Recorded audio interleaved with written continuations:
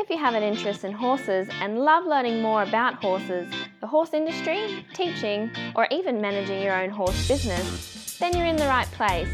We would love you to join us on our mission, which is to improve the lives of horses around the world through the education of riders, handlers, and trainers. So get comfortable, listen in, and enjoy.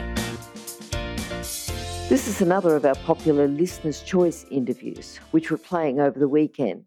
We've chosen the most popular interviews for you to select the Listener's Choice winner. If you're not sure how the Listener's Choice competition works, have a look at horsechats.com/choice for the rules and the leaderboard. Today's chat's been brought to you by International Horse College. International Horse College's motto is people safety and horse welfare, and you'll find this message throughout our chats. Registered Training Organisation number 31352. Today I'd like to introduce Megan George. Megan's a dressage specialist coach and coach educator, and she also teaches jumping and eventing. How are you today, Megan? I'm very well, thank you. Fantastic. Megan, we normally start off with a favourite quote. So have you got a favourite quote that you'd like to use and like to tell us about today? Yes, I have. It's rather old. It's by Xenophon, and it's anything forced is not beautiful. And I think that sums up a lot of things that are wrong with riding today. We see a lot of egos, a lot of anger, and a lot of impatience, and it shows in that the horse no longer is beautiful. Yes, and it's wonderful to think that something that was written centuries ago is still enforced today. You know, with all the modern uses of technology and how quickly the world is changing, the horse is still the same. We still need to train the same way that Xenophon trained. Yep. Absolutely, and you only need to go back to the masters to see that the methods that worked then still work today. Yes. Yeah. Megan, how did you start with horses? Did you come from a horsey family? Did you, start at the local riding school? Do you want to tell us about that story? Well, no, my parents were not horsey at all. And the first time I ever saw a horse, I was only about 3. We were down at my mother's relative's farm at Leeton. And the stockman used to put me on front of his saddle and go down and collect the mail each day. And I was hooked from then. I just thought this Tammy, this beautiful stock horse, was the most glorious creature on the planet. And it was only 2 years later, when I was looking through Mum's photo album, I realised that Tammy was rather a ewe-necked, mangy, old stock horse. But to a 3-year-old's eyes, she was glamorous. And then I was not allowed to. We had no way of riding. So I did Highland dancing, which was my family's sort of tradition. And then when I was at 13, I said, no, I really do need to ride. And I saved up my pocket money and my parents relented, and we went to Mr. Proudfoot's riding academy. And I was so excited. I had 6 lessons saved up. And we were watching with my mother, who was very frightened of horses. And we were watching a lesson, and a little kid was bolted with and came screaming towards us and fell at our feet in a heap. And Mr. Proudfoot picked her up and sent her into Mrs. Proudfoot with the message, tell Mrs. Proudfoot you fell off, she'll give you a cup of tea and an Aspro. And he looked at me and said, so do you still want to ride? And my mother was just ashen-faced. And I said, yes. So that was it. I started with Mr. Proudfoot. That's good. That's good. All right. And now from there, you've gone on from, starting with Mr. Proudfoot. You've gone on and competed and done more and had a career with horses. What do you think is some of the core skills? Because you would get people asking you about a career with horses. What sort of core skills do you think they need to start with a career with horses? Well, they definitely need to have a love of the animal. Otherwise, it's a very difficult job to continue in. I think they need to be disciplined, to have respect both for the animal and for their employer and clients. They have to be diligent and hardworking, and they really have to be willing to listen and learn. A lot of kids, I used to teach TAFE a bit, and I saw kids coming in and they thought they knew everything, and they were doomed to fail because there's no way you can know everything. In fact, I'm still learning. Everybody who's serious about horses realise they don't know everything. They have to keep learning.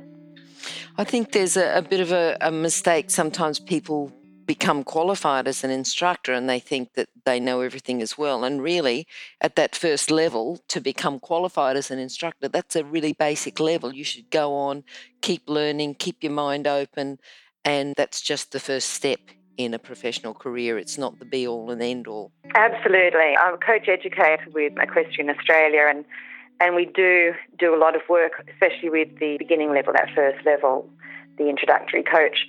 And I always say to them, look, this is just the beginning. You know, you're learning now how to anticipate problems, look to see if that mare is going to twitch her tail and kick the pony behind her, be aware of all of those things. But it is just the beginning. And you'll see the people that have been successful, and not only competitors but coaches, they're the ones that keep learning, that keep striving to learn. Yes, I agree. Tell me about people who've influenced you, you know, because you would have started off, you started off, you know, on a Unex stock horse and you've gone on, but you've kept progressing and you've kept progressing and you've kept learning, and you must have been helped and inspired by some people. So who were they? Many, many people. Every time you hop on a horse, you learn. Every horse teaches you. And the people that have been instrumental in helping me, like I said, we were not in a position for me to own a horse. I was very lucky that the boss of my father had a pony for his child, and this pony was very naughty and the boy didn't want to ride him. So I was given this pony, and he was a cracker. He was an Arab Welsh mountain pony cross that was rather nippy and naughty, but I loved him. And if it hadn't been for Mr. and Mrs. Gray giving me that pony, and I rode him from 13 to 18, I just couldn't have gone to pony club. I couldn't have gone to competition. So they were the first people that really, I guess, were my benefactors. And then after that, I became a school teacher, mainly because I wanted good pay, not that it is now, good holidays so that I could continue riding. And I've just been very lucky in that people have, when I've not been in a position to own a horse, I've been given horses. I travelled overseas. I rode in Spain. I lived in Madrid for 2 years. I lived in Switzerland for a few years and again was given horses. And people there were helpful and instrumental in teaching me different, well, it was the first time I rode a warm blood or an Andalusian. I didn't know how to make them go. That was interesting. But then the people that really, really have been influential is when I was just doing straight show jumping, George Sanner was fantastic, a friend and an amazing coach. He taught me so much about jumping. Judy Fasher, I met because I was teaching her boys at school, and she said, why don't you come eventing? I said, yeah, okay, we'll give that a go. And I learned so much with her. She's another inspirational coach and rider. And then the main influence has been Miguel Tavera. He's a Portuguese master. I've been with him for 15, 16 years, and he has been by far the most influential person in my riding career.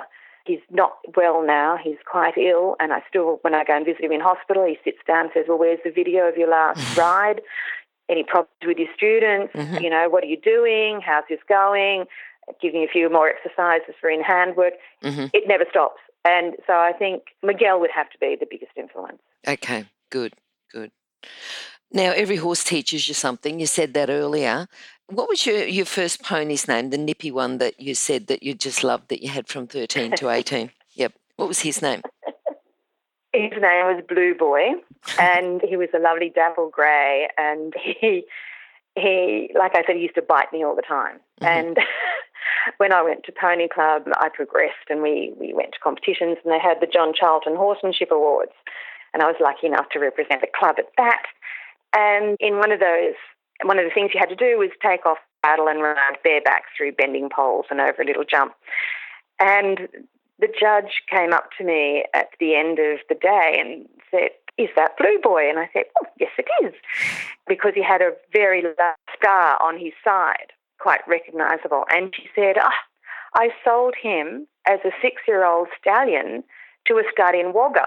Anyway, when we did the dates, he'd been, I don't know what had happened, but I got him about 6 months after he'd been obviously gelded. So no wonder he was such a naughty. Yeah, ideal first pony, probably not. But, I just adored him. He was wonderful. What's been your proudest moment with horses? I think my proudest moment was when I was awarded New South Wales Community Coach of the Year for last year. I was quite overcome. I didn't realise how emotional I was. Yep. But it was because it's from your students. You're nominated by your students, and I was told that it was an overwhelming, unanimous verdict that I got it. So that was probably my proudest moment with career. Mm-hmm. But with horses, it can be every day. Or, for example, I have a very spooky horse at the moment, and I can now ride him to the top of my laneway, which is you can see for miles. Mm-hmm. And the first time I took him up there 3 years ago, he was so bad I had to get off him and lead him back. He was just terrified of Yep. the vast distance. And now, through all the training I've been doing with him, I can go up there. He's still terrified, he's still looking for the monsters, but he's obedient. And that's the thing. You don't want to make them slaves. You don't want to crush their personality. But through training, they become obedient. And that's when I'm very proud. It sounds like he's got the trust and the confidence in you now as well. Not just the obedience, Exactly. but trust and confidence. Yep. All right. Now, thinking about, and this is putting on your coach's cap, and thinking about all the students that nominated you for the New South Wales Community Coach of the Year, what sort of problems do they have? What sort of things are you teaching them? What's a common problem or a common thing that you see?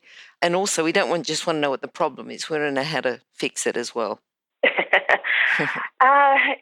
Yeah, well, I think it's funny. I suppose with the teenage girls that are competing, the most common problem is their nerves and their expectations. So I do a lot of work beforehand with not only the girls, but also the parents, because a lot of the time the parents are non-horsey and their expectations can be very unrealistic and unachievable, and that's setting everybody up for failure. So I do a lot of work with them off the horse, talking about what our goals are and what their goals are and what my goals are for them. And it just takes the edge off. For example, I had a little girl compete at the Winter Festival, which was funnily enough held in November because it's been postponed. But anyway, it was a huge competition down at Clarendon in Sydney, run by the Dressage New South Wales. And the mother had entered the child in this. This is her first ever dressage competition. And I said, well, you should probably talk to me first before you entered her, because this is one of the toughest competitions in Australia. But anyway, so we sat down and because this child had been to Pony Club and had success at Pony Club, and I said it's a different ball game down there. So because I could talk to them and make them understand that she'll be competing against the top kids in the state, they then relaxed and understood what was expected of them. Mm-hmm. And she came home with a ribbon and she was just ecstatic. So, I think that's the hardest problem with those, well, the most common problem is competition nerves. Mm-hmm. But from a riding point of view, in dressage, I come across it all the time, it's riding from the inside leg to the outside rein. They all try and steer the horse and pull them onto the circle with the outside rein, when in fact they should be bending and flexing the horse to the inside with the inside hand. Give it, then use your inside leg so that the outside rein then becomes into practice, if you like. Nuno Oliveira said it beautifully. He said the outside rein should envelop the horse. And so many times you see people either using the outside rein to steer the horse out to the circle, which means they counter bend and counter flex, or they block, they jam their hand down, and they've heard everyone say you ride from the inside leg to the outside rein, but they don't understand how the rein should work, that it should be enveloping the horse, not hanging on or pulling backwards and blocking. Yes. I think sometimes a little bit of knowledge can be dangerous, can't it? Yes, definitely. Oh, just let me interrupt you for a moment, just to let people know about the horse industry qualifications at Online Horse College. Have a look at the flexible options with online theory. The practical components can be completed by video or with a qualified expert in your area. That website again is onlinehorsecollege.com. Okay, thanks. Just going back to the, talking to the parents and the consulting, the talking and everything that you did with the parents, it's showing that coaching is not necessarily, and especially as you get to a higher level, it's not necessarily the technical skills. It's all the other things that you need, all the other skills that you need that complement the technical skills. Absolutely. Now that's very true. And that's why I think coaches who have competed make the best coaches. Because, it's all well and good to have a lot of theory and understanding, but if you can't actually impart that knowledge in a meaningful way and have some sports psychology behind you, although I'm a little bit scared to say that because a lot of the sports psychs don't actually understand our sport. And I remember going to one years ago, and they were saying, you've got to jazz yourself up and pump yourself up and, as if I'm going to run the 100 metres. And I thought, well, if you do that and then I hop on the horse is going to be jumping out of its skin. That's not appropriate for our sport. I go to competitions where I can with my students because, especially when they're teenage girls, because I often send the parent away to get me a cup of tea, and then I can talk to them, and they have absolute faith in me, so they are obedient. I guess it's a bit like the horses. They trust you, and so they listen to you, and therefore they can get the best performance. But it is a skill, and I don't think our coaching courses probably emphasise that enough. Because if you look at the way horses are going in our age, it's a sport, it's a competition. Most people want to go and compete. Doesn't matter what level you're talking about. They all want to go out and show us their horse, which is good, and get some good positive feedback. And that can be a ribbon or it can be a personal achievement. In the old days, it wasn't always like that. So I think our coaching courses need to emphasise the competition aspect a little bit more. Just to do with the teenage girls, do you find that there's a bit of peer pressure between the girls? Oh, yeah. Teaching totally. Yeah, and I have a very strict code of conduct with the girls. Yep. They're not allowed to get on Facebook and and bag out each other or, and there's none of that allowed. And in fact, I have asked some girls not to be involved in my pony camps and things that I run in the holidays because they're a divisive influence and it promotes all the wrong things, in my opinion. They should be there for the love of the horse, not for their own ego. Yep. And sometimes the kids come around and sometimes I lose students and I don't mind. It's my philosophy and the parents are very appreciative of it. Sometimes I have to counsel the parents too. Yes, yep. All right. Now, putting on your coach educator cap, what do you think is the main problem with beginner coaches who are just starting? They just want to start teaching and instructing, and they've come to you to learn. They might have ridden and competed, but never actually been in the position where they've got to observe other riders, teach other riders. What are some of the main problems that you see? It's interesting. If the candidates have had lessons with good people, there's usually no problem. But if they are a bit self-taught, and, you have to address the knowledge issue first of all, but they often don't understand how to impart the knowledge in a meaningful way. And you have to be adaptable. One method might work with one type of personality and not with another. So you have to be adaptable so that you can get your message across. Mainly the ones who've had lessons, they don't have a problem, but the self-taught ones are difficult. Judy Fasher and I put through a lot of eventing riders that were competing at a very high level. And they were fantastic. They got it straight away because they'd all been exposed to good coaching. And it was funny because that was in the old days when they had a final exam. And we'd say to them, look, we think you're ready to go to the exam. And they said, no, we need to do more train to coach days because we're not ready. Whereas the ones who don't know a lot often think they know a lot and are a bit reluctant to do the extra training. And that's why we all need to learn and we need to go to good coaches. Yep.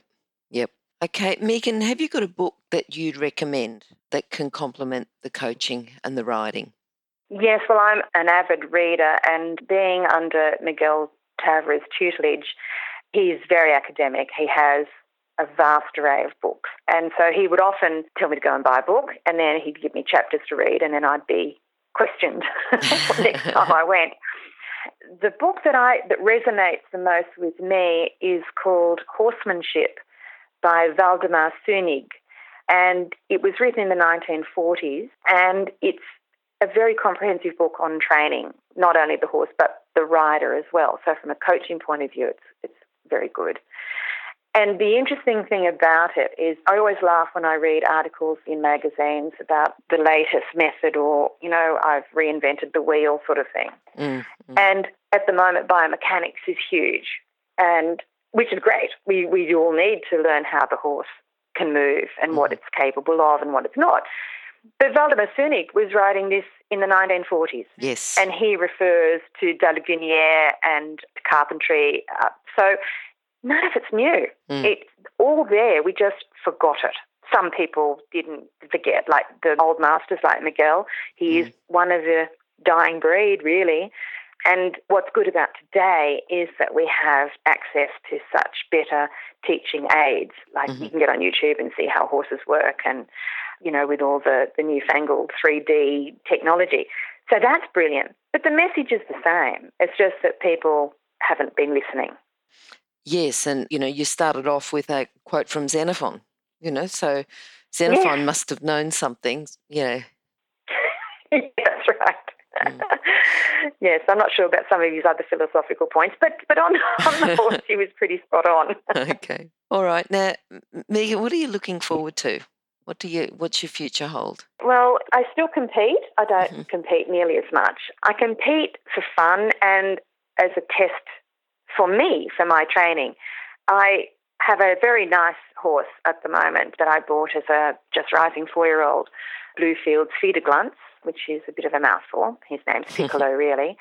And he's now doing Prix St George, and next weekend he's going to do an Inter One.